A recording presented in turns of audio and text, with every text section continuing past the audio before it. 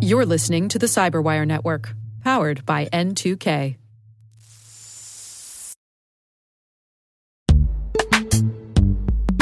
In the dynamic world of enterprise security, identity architects and IT leaders face a major challenge. Growth by repeated acquisitions multiplies the complexity of everything. Multiple IDPs, MFA providers, policy engines that all need to coexist. This can lead to fragmented user identities and policies that create security vulnerabilities and add access friction. Strata Identity solves this. Now you can decommission unneeded IDPs and consolidate the ones you'd like to keep without rewriting apps or disrupting users, engineers, and app owners. Plus, Strata's modular architecture makes it easy to integrate with any identity provider without manual maintenance and coding. Join the ranks of cybersecurity leaders using identity orchestration. Visit strata.io/cyberwire, share your top identity security priorities, and receive a pair of complimentary AirPods Pro. Offer valid for organizations with over 5,000 employees. Step into a new era of identity management at strata.io/cyberwire.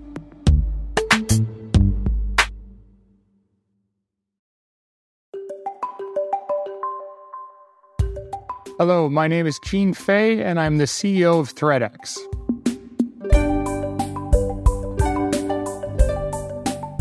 Well, I think somebody born in 1969, you wanted to be an astronaut and a fireman and a whole bunch of other things. After getting over some of those ideas, for me, I remember thinking I wanted to work in an office. My mom was a nurse. My father was a security guard.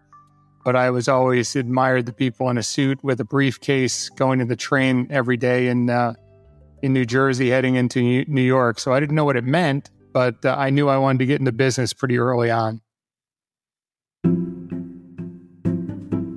I went to Northeastern University in Boston, and that was my first exposure into what business meant, and took classes in accounting and finance and kind of learned about marketing and sales, and figured I was I like to be, kind of out and about, meeting a lot of people, and that kind of got me excited about getting into sales. Right out of school, worked for a company called Avid Technology that was revolutionizing video editing and post-production for post-production studios as well as TV stations. So that was my first exposure into what technology could actually do to an industry. And to see these creative people start to think about what was capable, or what they'd be capable of without the limitations of the current editing days that they were dealing with, was pretty amazing. And it was the first time I realized, the power of technology and how it could revolutionize the world. So that got me really excited. Then I moved on and worked for a large company called EMC. And off and on since then, I've done 6 startups. So I've realized that that's really where my passion is. I love the early stage aspect of a company and developing a culture, bringing on the initial team, and ultimately starting to invent a company from near scratch. ThreatX, it's a combination of internal, working with our team, which I absolutely love, and getting to know them one-to-one, and the other end of it, coming up with new technology ideas or new process improvements. So that's half my job, probably 3/4 of my job. Then the rest is externally focused, whether it's with our customers, which are really a lot of fun to work with, and then dealing with the board and making sure that their needs are served and they're understand what our visions are, what our problems are, and getting feedback from them. So it's pretty diverse, but again, it goes back to my mindset, which is I enjoy having lots of different things and context shifting from conversation to conversation or idea to idea. It's the way my mind works. So I love my job.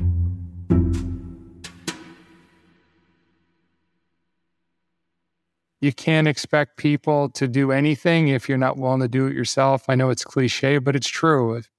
Be a good listener, whether it's to our customers or to our employees. And then build an environment where people can do the best work of their lives. I borrow that from Michael Tiffany, one of the founders of Human Security, and it's something I've carried forth here. It doesn't have to be the easiest job they've ever had.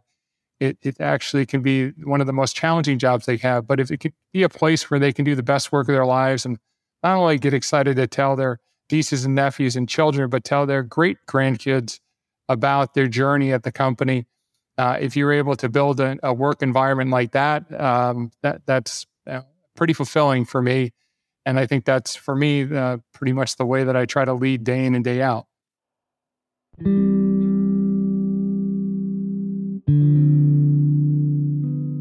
Not every day is great, and not every morning starts out great. So for me, I apply what I call the George Washington principle. And if you have read anything about George Washington, he really had two demeanors. He had the demeanor in front of his troops, which is, hey, we're going to continue to head this direction until we have more information. Follow me.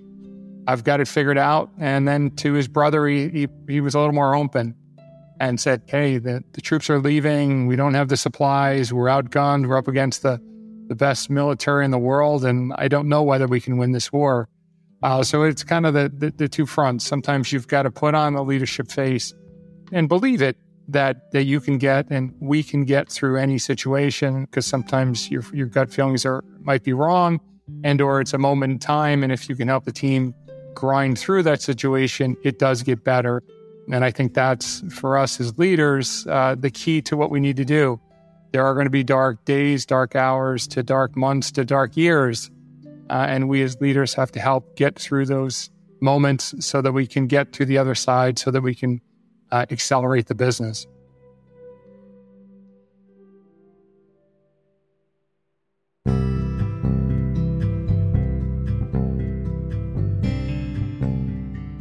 Cyber in particular offers a great opportunity. And I think the biggest hurdle that we have to, as practitioners within cybersecurity, is remove some of the mystique so that people understand that cybersecurity is a much bigger opportunity than just hands-on keyboard, though that is the large role for those types of people. They're critical in the process, but there's a whole ecosystem. I would say that for people that are trying to get in, and people that are in here, we've got to change the dynamics of what we're looking for. We lament about how there's 3.5 million open positions, but yet every time we post a position, we talk about even an entry-level position. We would need a college education. We need 2 years of IT help desk and da-da-da-da. It's like, well, okay, that's limiting. So we've got to open it up, be willing to train, be willing to mentor and coach, because there are many great people out there. And I think that's, there is plenty of jobs for those that are willing to work hard to figure out how to get in, and then come into an environment that's very dynamic. And if you're a learned person, you can do really, really well here, constantly learning about new technology, new attacks, new things that are going on. I think about people that have worked with me, that it was their first job out of school, and then they got engaged, they got married, they bought a home, they had a kid, and that I was just a little piece of helping them get a job that financially allowed them to, or helped them to do some of those things. That would be a great way to be remembered. And equally, not even including the great people that I get to work with, and I've been a part of the hiring process, but the people that I didn't necessarily know, but somebody introduced me to them, and I helped them find a job. That's I hope to be remembered as somebody that gave back on a continuous basis to an industry and a country that's been absolutely phenomenal to me.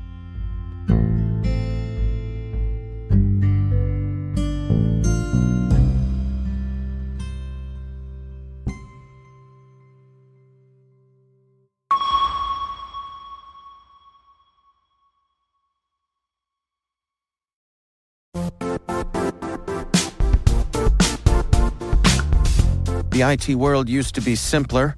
You only had to secure and manage environments that you controlled. Then came new technologies and new ways to work.